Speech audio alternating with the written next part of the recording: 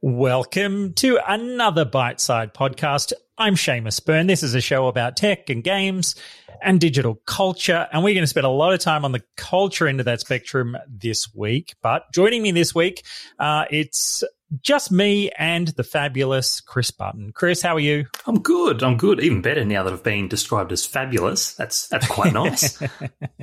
You're very welcome. Look, we are going to test out something this week and we'll see if it works or not. I mean, even just by saying this out loud, it's like, who knows? Maybe no one shows up, in which case I'll cut this bit out. But we are going to spend some time talking about WandaVision this week. Now that the series is complete, we're going to think about the whole sort of binging versus weekly scenario, what this sort of Marvel TV universe feels like. Do we have any gripes? And also, what maybe made this special, because it definitely captured a lot of people's attention as the thing went on. So we're going to talk about all those kinds of things. But first, we're going to kick things off with a good fistful of this week's headlines. Microsoft Exchange Server hack took place. Tens of thousands of US companies have been impacted. The full fallout is well and truly yet to be known. Potentially considered hundreds of thousands of organizations around the world may be hit. Microsoft did release a patch, but as more information has come out, apparently some of these flaws have been around for as much as 10 years. And Microsoft originally found out back in January before releasing this patch in March. Freaky, tricky stuff. Apparently, the attack all kind of really hit at the end of February.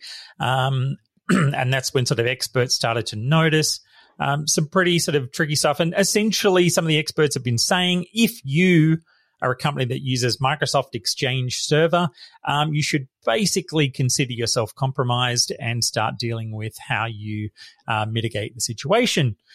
Alongside that, we have the whole non-fungible tokens craze took off over the last week or so. It really just kind of blew up out of almost nowhere, but it blow up. It did. We saw everyone from Grimes to the Kings of Leon sort of getting involved.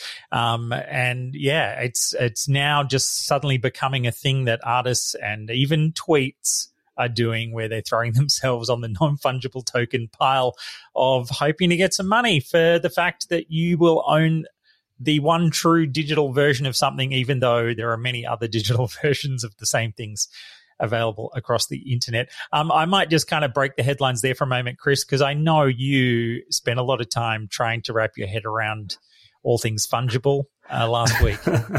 Yeah, that I did.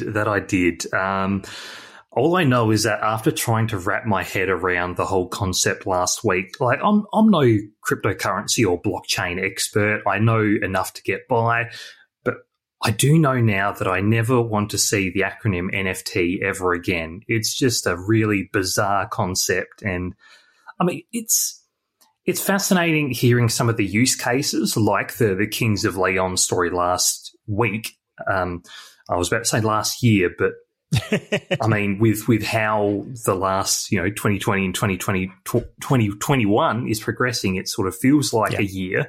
But the use case is interesting, with the whole, the NFT acting as sort of a digital certificate of authenticity of you owning the original, or you being the owner of a particular digital piece of art or whatever the digital artifact may be.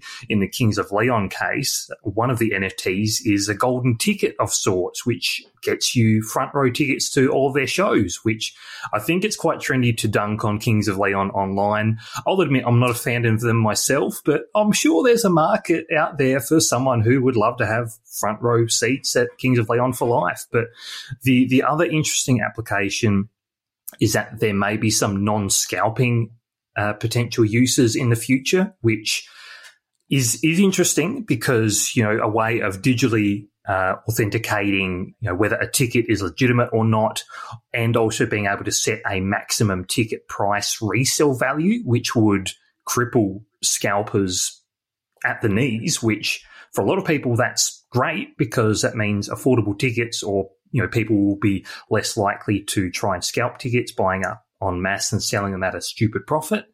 But of course, there's the environmental concerns. A lot of the blockchain and crypto stuff uses so much energy. So it sounds like an interesting solution to scalping, but at what cost? Yeah, and look, I mean, the other thing that always hits me is it's one thing for this first flurry of excitement to take place, but let's say you're trying to you buy that golden ticket to Kings of Leon and then you try to resell it, and then someone's like, oh, what? Hang on, I have to log into this thing and I have to pay it in what currency exactly? I can imagine, that there's a very careful market of people who are both fans of Kings of Leon and know how to work with the Ethereum blockchain in order to pay X number of coins, or that stuff's a mess. Anyway, let's run down the rest of these headlines. Apple Watch ECG has been approved by the Therapeutic Goods Administration in Australia, which means that will now switch on soon. It's actually been around for about 3 years across the different models recently. It's expected once it gets switched on in whatever the next update might be, that will switch on across Apple Watch Series 4, 5, and 6. So even if you've got an old one, you should still get the feature.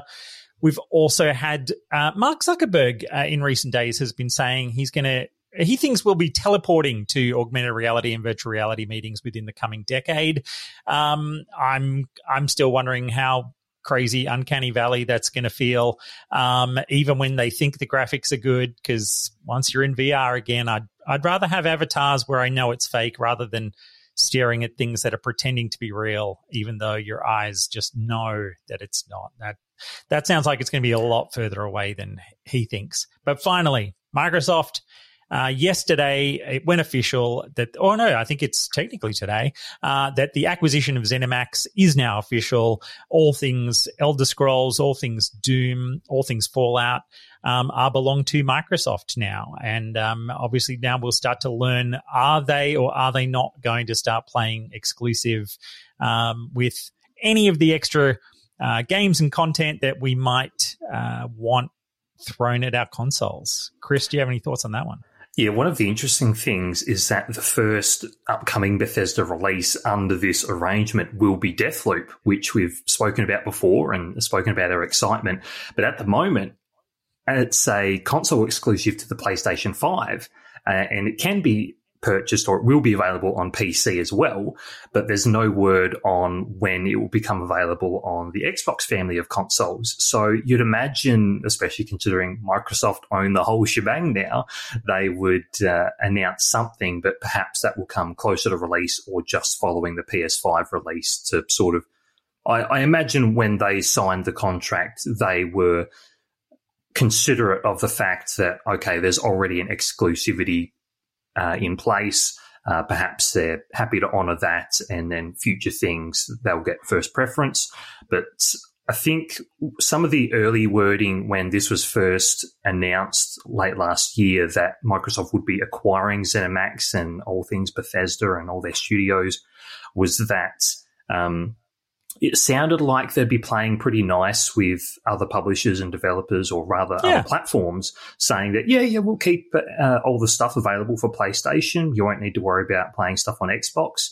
But I think there has been some wording come out more recently suggesting that some future titles will likely be Xbox and PC, as opposed to Xbox, PC and PlayStation, and or Nintendo, whatever Nintendo is capable of playing at that particular time. But that will be interesting, because you would imagine what sort of a system seller Elder Scrolls 6 would be if it was just on the Xbox family of consoles. Yes, it would still be available to those on PC, but I imagine there'd be some pretty unhappy Sony owners out there if that ended up being the case. Yeah, and look, I've always felt like Microsoft has plenty to win by letting it be everywhere, but then also going, and this is going to be free on Game Pass. But feel free to go and spend $100 on it over on PlayStation if that's your choice. Yeah, so yes. They've been so Game Pass focused that I can completely see them, getting some huge advantage there by just pointing out that it wouldn't take all that many Bethesda games for it to have been the cost of a PlayStation if they're all for free as part of your Game Pass subscription. Also, I can't help but think that maybe like a week before Deathloop comes out, we might get sort of the official, and here's how you stream your PC Xbox games to your Xbox in order to play them right there on your console from your PC or by the cloud PC streaming service that we now have that runs straight back to your console. So, look at that. You're playing Deathloop on day one, even though it's technically still exclusive to the PlayStation on console. There'll be some solution, no doubt. Yeah. And look, it's a good break point anyway, because now we are going to get into our topic du jour, which is all things WandaVision. And as part of that, we're going to bring people in shortly. If you have thoughts to share, then please, hit that hand. I see Fid in the gang there is ready to go. But let's start with our own quick thoughts ourselves. I watched it week to week. Chris came in late and kind of binged the first 8 episodes, was it? And then you were kind of in line for the final episode. Is that right? Pretty well. Yeah, that's pretty spot on. Yeah, cool. So, look, I personally loved the show. I think it absolutely peaked mid-season. That's when we all went completely through the roof for what was going on. And, the desire to jump onto forums and have spoiler discussions was massive. I feel like look, trailed is too strong a word, but it sort of, the strength of the show was in the thick of that season as the secrets started to be revealed and, all the kind of anticipation of what the hell is going on here started to sort of be turned into, discovering all these kind of cool extra things that we weren't expecting. So I got a lot out of having that week of speculation time in between each episode. And I thoroughly enjoyed the fact that that was the approach that Disney took. Obviously, Mandalorian had the same weekly structure. It suits them very nicely to keep us going on the weekly system because it does mean that will overlap into multiple months and therefore keep our subscription going if that was the only reason we were turning up. But from your perspective, what was it like, both, I guess, seeing people being careful around you to not spoil things and then to sort of run it all through quite rapidly over the course of a couple of days? Yeah, as someone who did binge it over the course of a couple of days in the lead up to the finale going to air, I did find it much easier to avoid spoilers than, say, during the last couple of seasons of Game of Thrones, so to speak. Big thanks and commendations to all of the lovely considerate people online who just kept things pretty vague with their memery and all of that online. So I did appreciate that.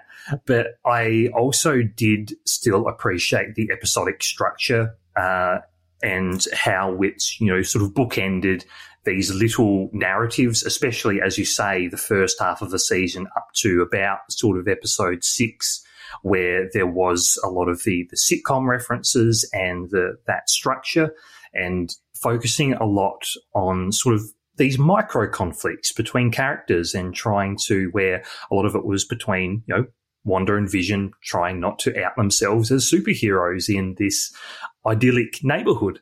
And where, of course, there was the simmering mystery all throughout about the sword agents trying to figure out, okay, what's this anomaly going on? What's going on here? But what I really, really enjoyed about WandaVision was this focus on the micro conflicts throughout, which is something that the MCU has struggled with because it does focus on the big scale stuff a lot of the time. So it was really nice to slow things down and focus on developing just a small handful of characters. And it made you care about what was happening to these characters and the conflicts that they found themselves in, that by the time it did sort of turn into the big Marvel conclusion, that you still had some level of investment in what was going on, even if you weren't there for the big action sequences. So, yeah, I did really enjoy it as a whole. And I'm currently towards the back end of drafting an article that'll go up on Biteside later today, which does deal with a lot of those thoughts in greater detail.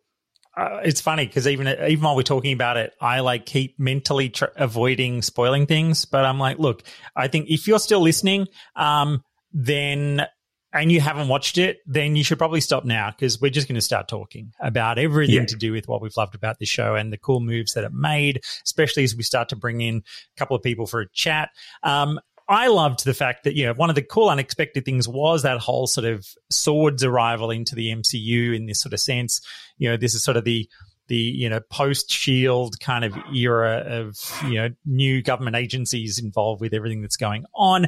And then to have, Jimmy and Darcy and Monica, these sort of, other characters, particularly Darcy and Jimmy having been sort of sidekick type characters in a couple of the movies, giving them interesting, new, prominent, fun stuff to kind of explore and letting their characters really sort of start to, shine in new ways was like, please put these people together into some kind of, next era Agents of S.W.O.R.D. type show or something like that. And, Monica getting like cool superpowers after, coming back from the snapping.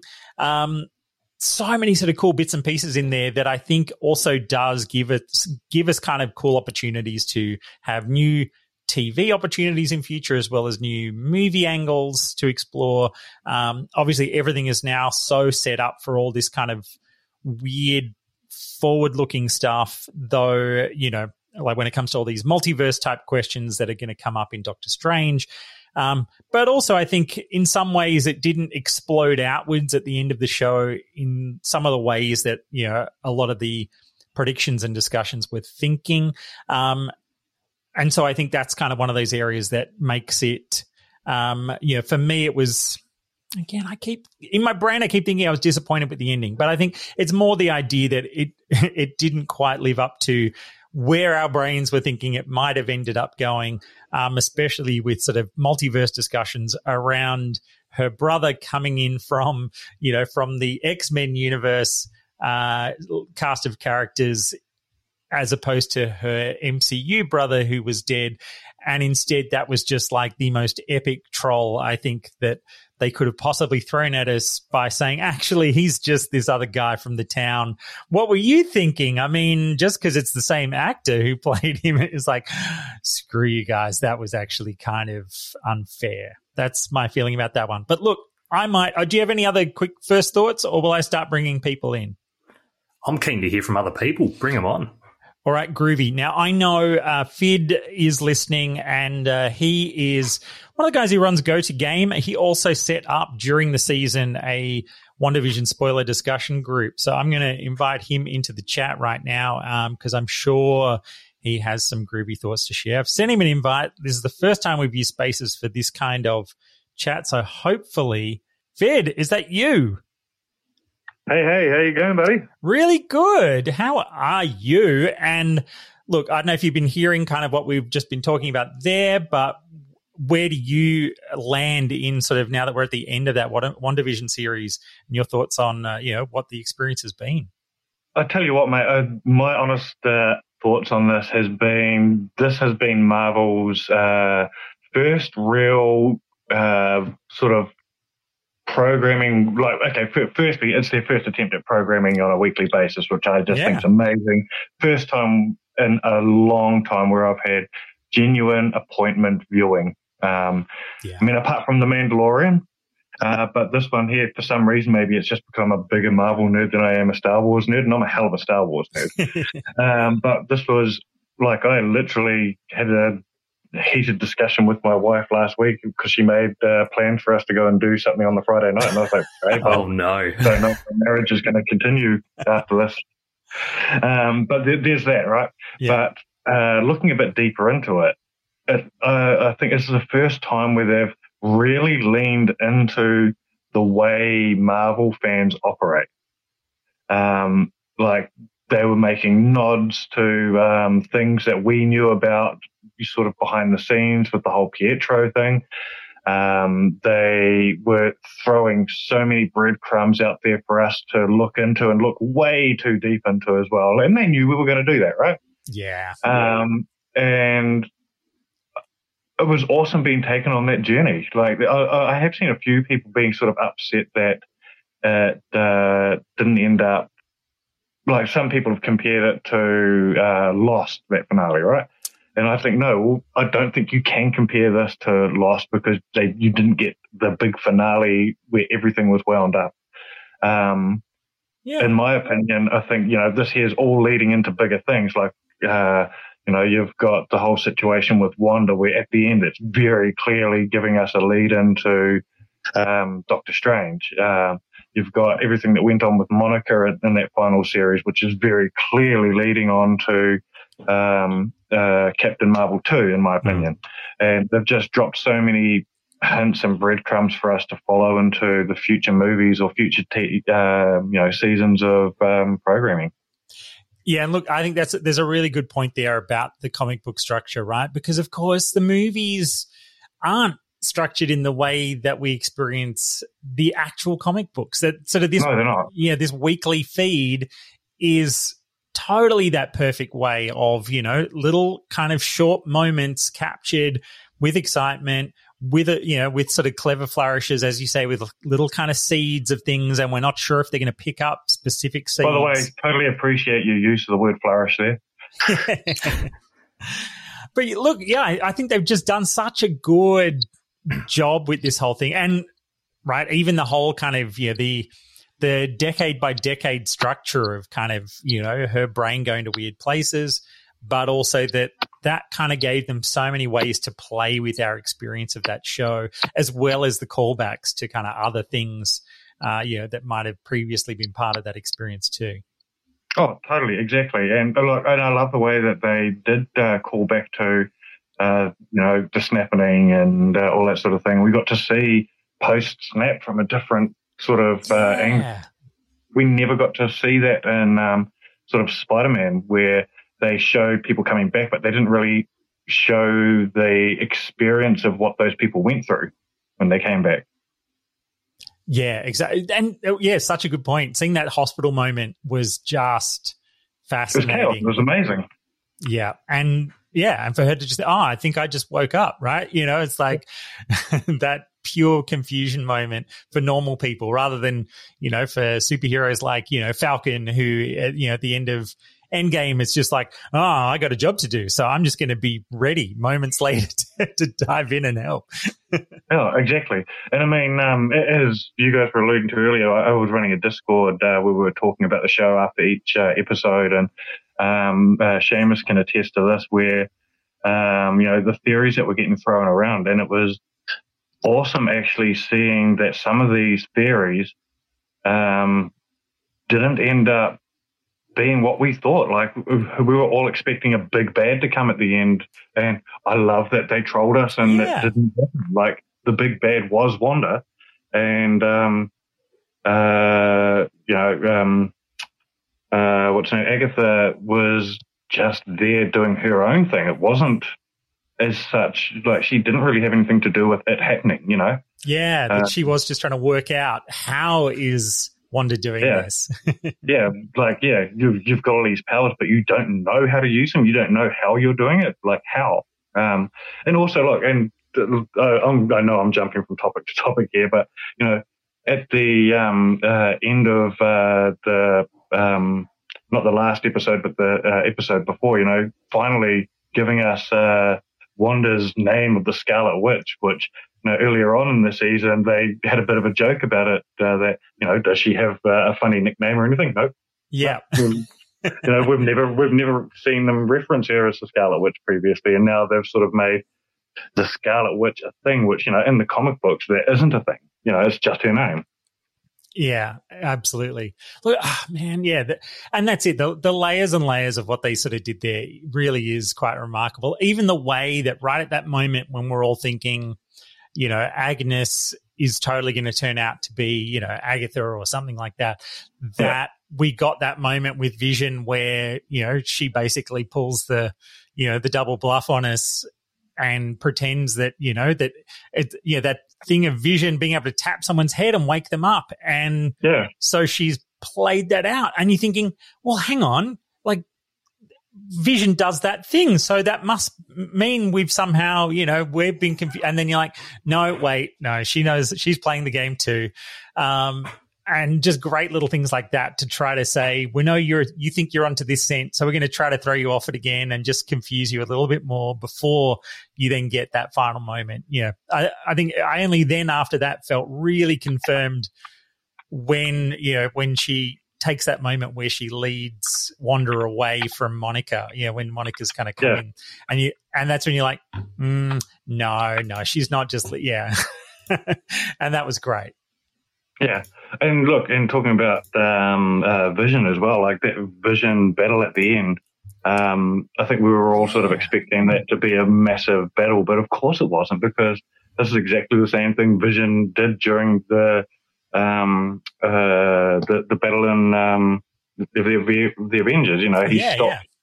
Yeah. He stopped and had a conversation, and of course he's one of the smartest beings in the MCU, so of course he won that battle via, talking it out. And it was actually funny because my son, I was talking to him last night. He's in managed isolation in New Zealand at the moment, so he doesn't have a lot to do. And he watched all the MCU, all of WandaVision. And his comment about the Battle of the Visions was quite an insightful one. Maybe he's just got a lot too much time to think about things at the moment. His response to me was, he goes, "Oh, that was a really good analogy for how war is and could be. All it took was them to have a conversation to stop." And I was like, "Oh shit, that's deep." Yeah. That is nice. Jeez, right? If only we would just stop and talk a little more. Yeah, geez. And look, and they did the whole analogy thing beautifully throughout the entire thing, like throughout the entire series, watching Wanda's descent into madness. Which of course that's what happened to her. She's seen nothing but loss. And throughout her entire time in the MCU, like she has not had a good time. Yeah. Yeah. And I mean, it's funny, right? Again, at the time I felt like, the second last episode, because it was sort of the massive exposition episode of walking back through her history with Agatha, searching for answers. I was kind of at the time disappointed, but just because it was the second last episode, and I kind of wished there was a bit more, sort of forward momentum, not just the sort of, and now we'll circle backwards before we hit the finale. But as an episode, I kind of completely loved it because it was kind of going back to some of those old moments that, we'd never really seen. And it tied in the whole idea of, her love of old sitcoms and like played with that idea to kind of flesh out that sense of personality and, her growing up and then everything being turned upside down through that process of growing up. Yeah. And the other thing I loved about it as well was it sort of positioned Agatha in an interesting light where we did see that she wasn't purely there to take her down. It positioned her she almost took a therapist role in it. Okay, let's unwrap everything here and see how we ended up where we are right now. And yes, she's not a good person, but I don't think she is completely the bad guy either. Like, she literally says she wants to sort of take those powers away from her because she's dangerous. Yeah. But I don't think she's going to use those powers for good either. But she did say, you're far too powerful. Bad things are going to happen. And I think, bad things are going to happen. And that's what we're going to see in Doctor Strange, personally. Yeah, and look, again, with the comic book nerd hat on as well, it's like we know that Agatha has had a relationship with Wanda over the years that is more maternal at different times and is supportive. So, they're leaving that door open through the way that the conflict played out for the fact that it's like that actually she could use a mentor to understand what her powers even are and what they mean and how they can be used.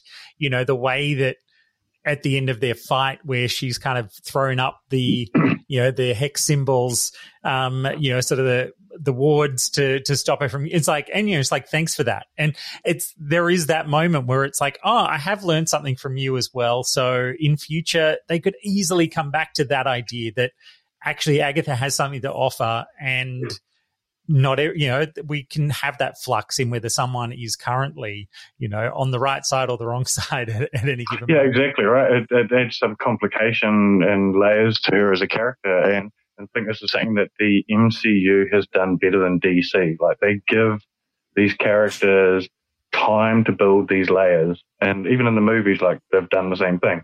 Whereas, and I don't want to be a Marvel versus DC guy because I have love for DC as well, but I personally think Marvel have done a way better job than DC at doing this in the films, because they've allowed these things to happen over time. And whereas I think DC have forced these characters out so fast, we haven't had a chance to see the multiple layers of these characters and see that they are more complicated than angry bad guy and whatever. Yeah. And, I mean, that's a great point too, that, as I know, like, Alice Clark, she's a huge fan of the DC TV shows, more so, over and above the movies. And it's precisely that. And I think they've done so much more to explore those characters through the TV shows than the way that they've tried to kind of push out the movies. And I do always think back to, just how much credit Marvel deserves for the risks that they took, now more than 10 years ago, when, they'd already licensed out all their biggest stuff. Spider-Man was licensed, X-Men were licensed, and the movies were always kind of okay, and then sequels weren't great and all that kind of thing. And they finally went, screw it, we're going to start making our own movies, and we're going to back ourselves to tell the stories the way we think they should be told. And, it's build it up to a point where they could go back to Sony and say, hey, we want Spider-Man back, and we work with you, Yeah, and you will make more money if you let him be part of this universe. Yeah, exactly, right? And I mean, look, and this is opening up another conversation probably for another day about, how do we start including the Venom universe into this now that there's some sort of agreement that we haven't seen unfold yet. Yeah, so many opportunities here. And you're right, man. Like, I think for me, the strength of what we saw in this show was definitely that, that there's nothing lesser about the way they've approached making a TV show, that every part of this felt like, a small MCU experience once a week. There was no shortcuts. And the funny thing is it was actually going to be longer. I don't know if I'd highly suggest it. One of my favorite podcasts is Fat Man on Batman with Kevin Smith, and they had one of the producers on the show this weekend, just gone, and he said, it was supposed to be a 10th episode. There was an entire storyline there of what they were going to be doing with Senor Scratchy and all that sort of thing that they had to cut. Yeah, I read a little bit about that, but you're right. Worth listening to. I've got to make sure I catch up on that episode. Awesome. Look, Fid, thank you so much for dropping by. Super appreciate it. I knew you'd have some gold to throw our way, and it was nice to be able to make it easy to try this just by whacking open a space on Twitter. And hopefully it was – how did that work from your end? Was it easy to just hit the button and start talking? Easy, yeah. And look, if you guys want to talk MCU again, I'm definitely happy to jump on, nerd out with you guys. I always love an opportunity to talk about conspiracies on these shows and where it's going. And yeah, that's awesome. And that's it. It's great to, even we don't have long to wait before we get to dive into some, Falcon and Winter Soldier as well. And with a completely different vibe at it, that's...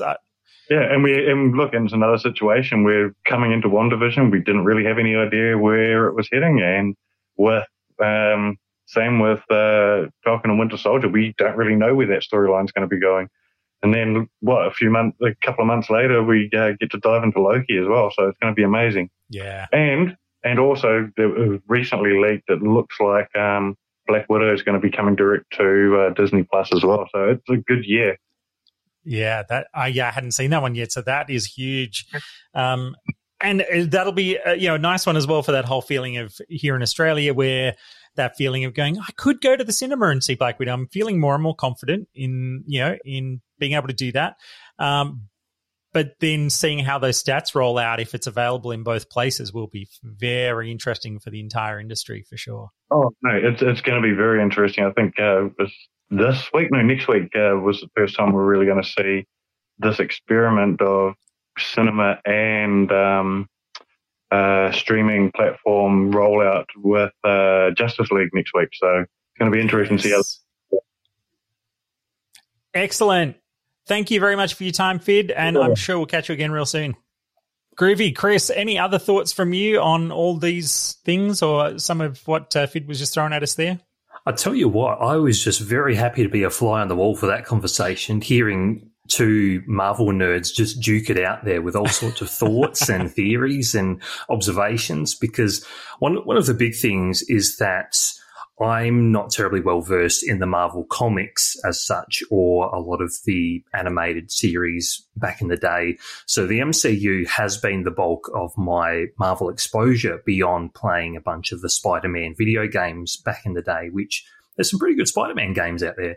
But yes, it's interesting approaching WandaVision because, you know, I wasn't familiar with the character of Agatha Harkness, or I knew that Wanda Maximoff was, you know, the Scarlet Witch without saying she was the Scarlet Witch until it was actually sort of formalized in WandaVision. But seeing a lot of these revelations or seeing a lot of these events play out in the likes of WandaVision and the wider MCU at large, for me, it's a very fresh perspective. So you bet, after seeing, especially with a lot of the post-credit sequences in the MCU over the years, you bet I've had to go online and see, oh, hang on, what does this artifact mean? Or what's this character? Who are they? Or what significance do they have? So listening to you and Fid talk at length about that was really, really fascinating. And I think it also shows that the MCU does have a lot to offer for people who are fans of Marvel, dating way back and through the comics and all the other mediums that have come out over the years. But the MCU is largely accessible for those who have just had that exposure to the MCU. So I think that's pretty cool. And I did find it interesting when you and Fid were talking about how Marvel has succeeded over DC in a lot of areas, particularly in the character development stakes. One of the interesting things, and this is something that I am exploring in the article I'm drafting, is that Marvel fatigue has become a bit of a thing. MCU fatigue has become a bit of a thing because prior to 2020, prior to the pandemic, we were getting roughly 3 movies a year in a calendar year in the cinemas, and, you know, beyond getting some of the peripheral stuff as well, like Agents of S.H.I.E.L.D. and Jessica Jones, Daredevil, that sort of stuff. But I think one of the things, perhaps for those like me, whose main exposure is through MCU as opposed to a lot of the extended lore in comic books and the like, is that to get a full understanding of a character or the plot and that sort of thing, you've got to invest in the long haul, and you've got to invest in the multiple movies and that sort of thing, which is like, you know, investing in a comic book series. You're not going to get the whole story just by reading one comic book. You've got to read the entire arc to understand what's going on. Oh my God. And in the comics, the number of times there'll be a little asterisk, you know, on a page because some reference has been made, and they'll literally just point out which other comic you need to go and read if you want to understand the reference. And like, it can happen multiple times an issue. And if you've been slightly out of the loop, you're like, oh God, I've got some catching up to do. Yeah, it's sort of like signing up for a uni or a TAFE course. You've got background reading and required learning, assumed knowledge to be able to understand the thing. So that's one of the things that I have found, you know, a little bit tiresome over the years with the MCU. And one thing I did appreciate about WandaVision for the first 6 or 7 episodes was that it was just focusing on developing these characters in a standalone series, which didn't necessarily require you to cross-reference with another movie. There were cross-references, absolutely, but it felt like there was less of a requirement to do so with WandaVision.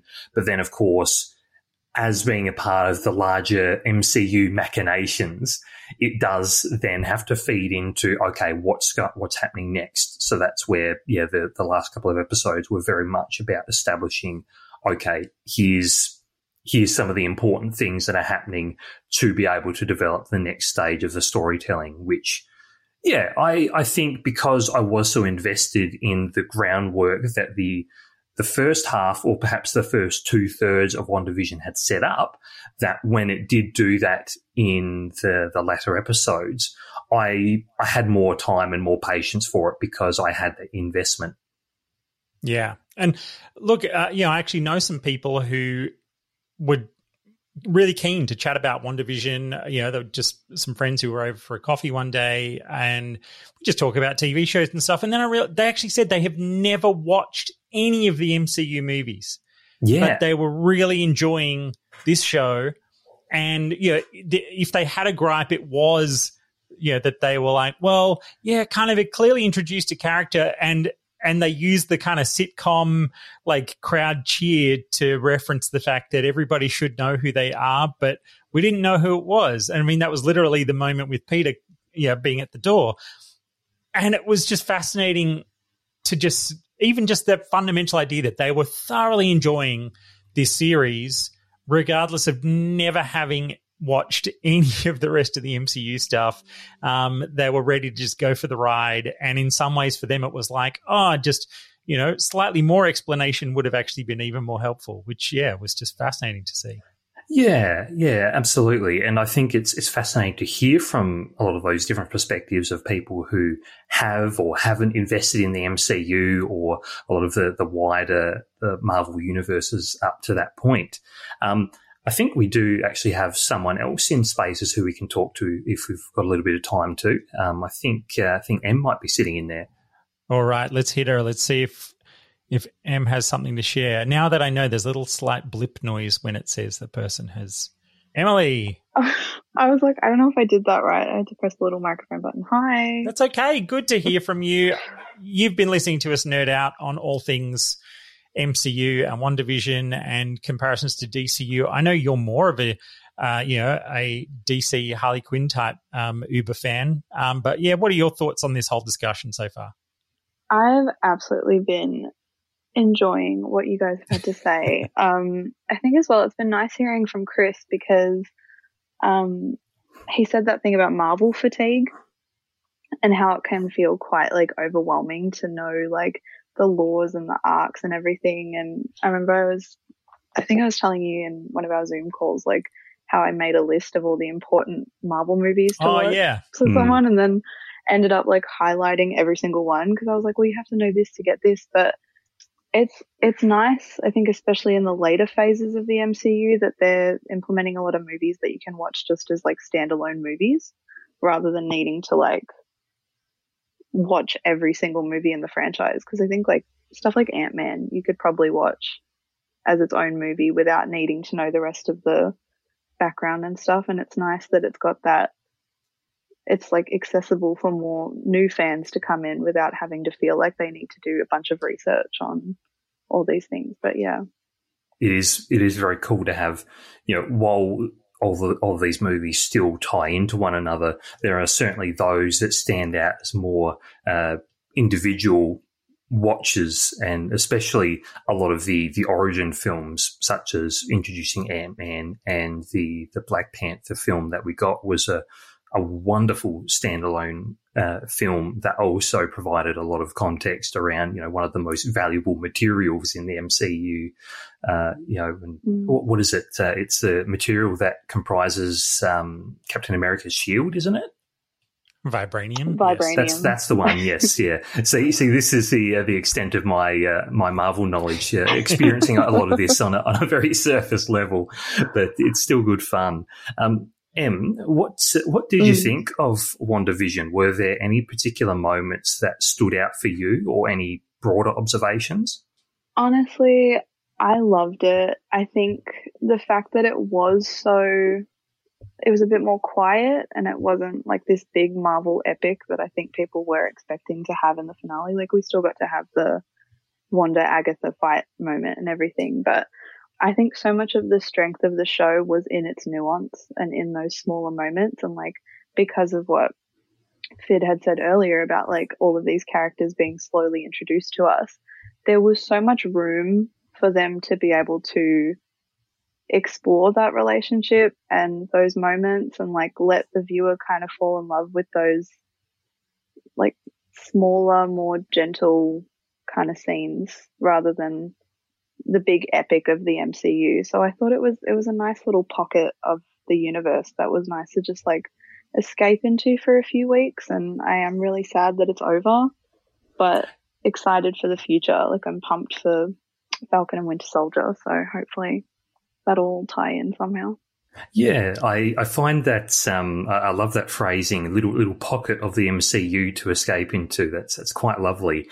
You did mentioning about, you know, falling in love with these characters being slowly developed and introduced.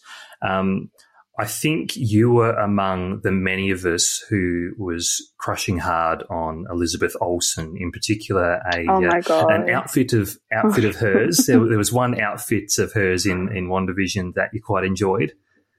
The Halloween outfit, because I think I liked the hat tip to the OG comics as well, like with Vision's outfit. Yeah. It was just, I think they really nailed those little Easter eggs and moments, like, and the whole Quicksilver thing also aggravated me as well, because I was like, what does this mean? What does this mean for the future?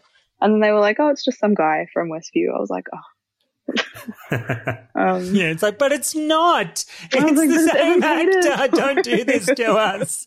Because then I remember, like, I was watching it with my dad and my brother, and I was like, wait, so does this mean that he's now two separate characters within the same universe? Like, what does this mean? And they're like, I think he's just a guy. And I was like, oh, okay.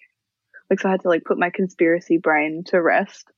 Right. And I mean, right, in so many ways, it's like that's kind of that's on us, because it's like that's our meta-analysis of trying to understand what's happening. Whereas I'm sure my friends who have never watched any of it are perfectly comfortable with the idea that it turns out that he is just the dude from next door. I know. I don't know if you saw that. There was a TikTok. I'm obsessed with TikTok, but there was this guy explaining it to his girlfriend, and he had like written all the things on his mirror, and he's like, so this, like, we've waited 20 years for like Fox and the studios to come together, and she was like, I don't get it. Yeah. Can you please send me that TikTok? I want to watch that now. Yeah, I'll find it somewhere in my likes somewhere.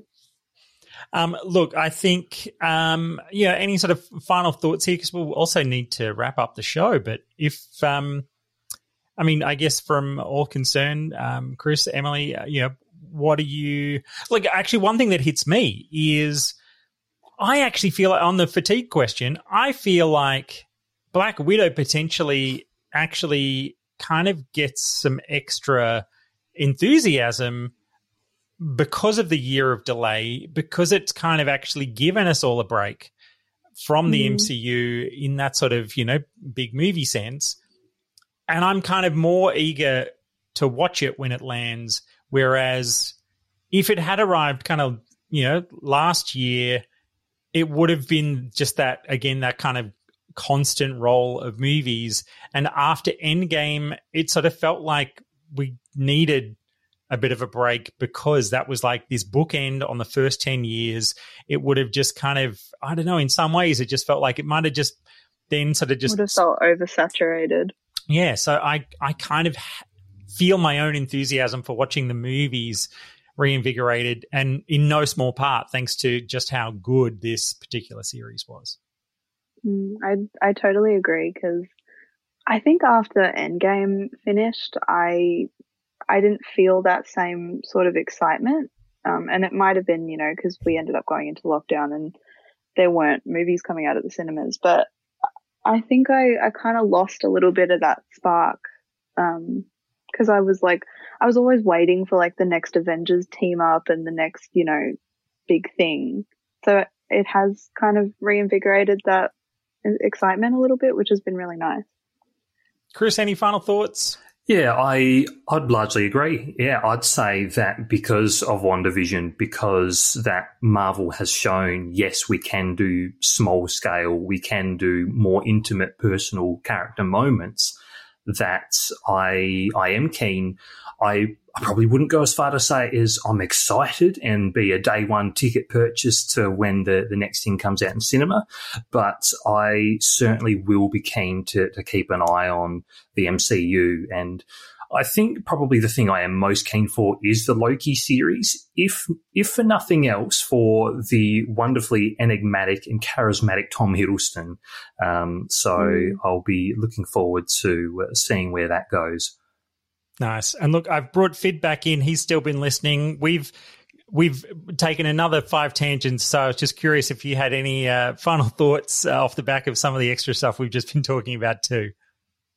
I think I'm looking forward to seeing how Marvel move forward with everything. I'm loving this weekly format. I think, you guys touched on the fact that it was a little micro universe that we were able to sort of step into. But I personally disagree with it. I think it was just an awesome way of getting right back in full on into the universe again, especially after such a long break. And I think that break was great for us all as well, because as you said, some people were getting that Marvel fatigue, and this was a great way to get back into it after having a year to sort of detox. Yeah, we're going to wrap up the show there. Thank you so much to Fid and to Emily for stopping by and sharing their thoughts on all things WandaVision. Chris, do you want to tell people where they can find you and your stuff if you, when they're wandering around on the internet? Yeah, same place. You can find Spaces, coincidentally, on Twitter. So you can find me at BibbyBoy, BIBBY, and that's where most of my stuff will be. Groovy. I am at Seamus on Twitter. That's the main place you can find me doing stuff that isn't on Byteside. And, of course, Byteside is at Byteside on Twitter. And then at The Byteside on Instagram. And we're pushing our stories out to Facebook again, so you can follow us there. But, yeah, we generally hate Facebook, so we don't actively promote it in the same way that they don't particularly actively promote us, because we don't pay them to do so, and we're certainly not expecting a free check of money from Facebook anytime soon either. That's all for this week's show. Thank you all again for joining us. And, yeah, of course, if you have your own comments or thoughts and you weren't able to stop by our Spaces live while we were recording, you can hit us up, ask@byteside.com as well, or of course slide into our DMs, because our DMs are open on the internet. That's all. Catch you again soon, and we will see you next time.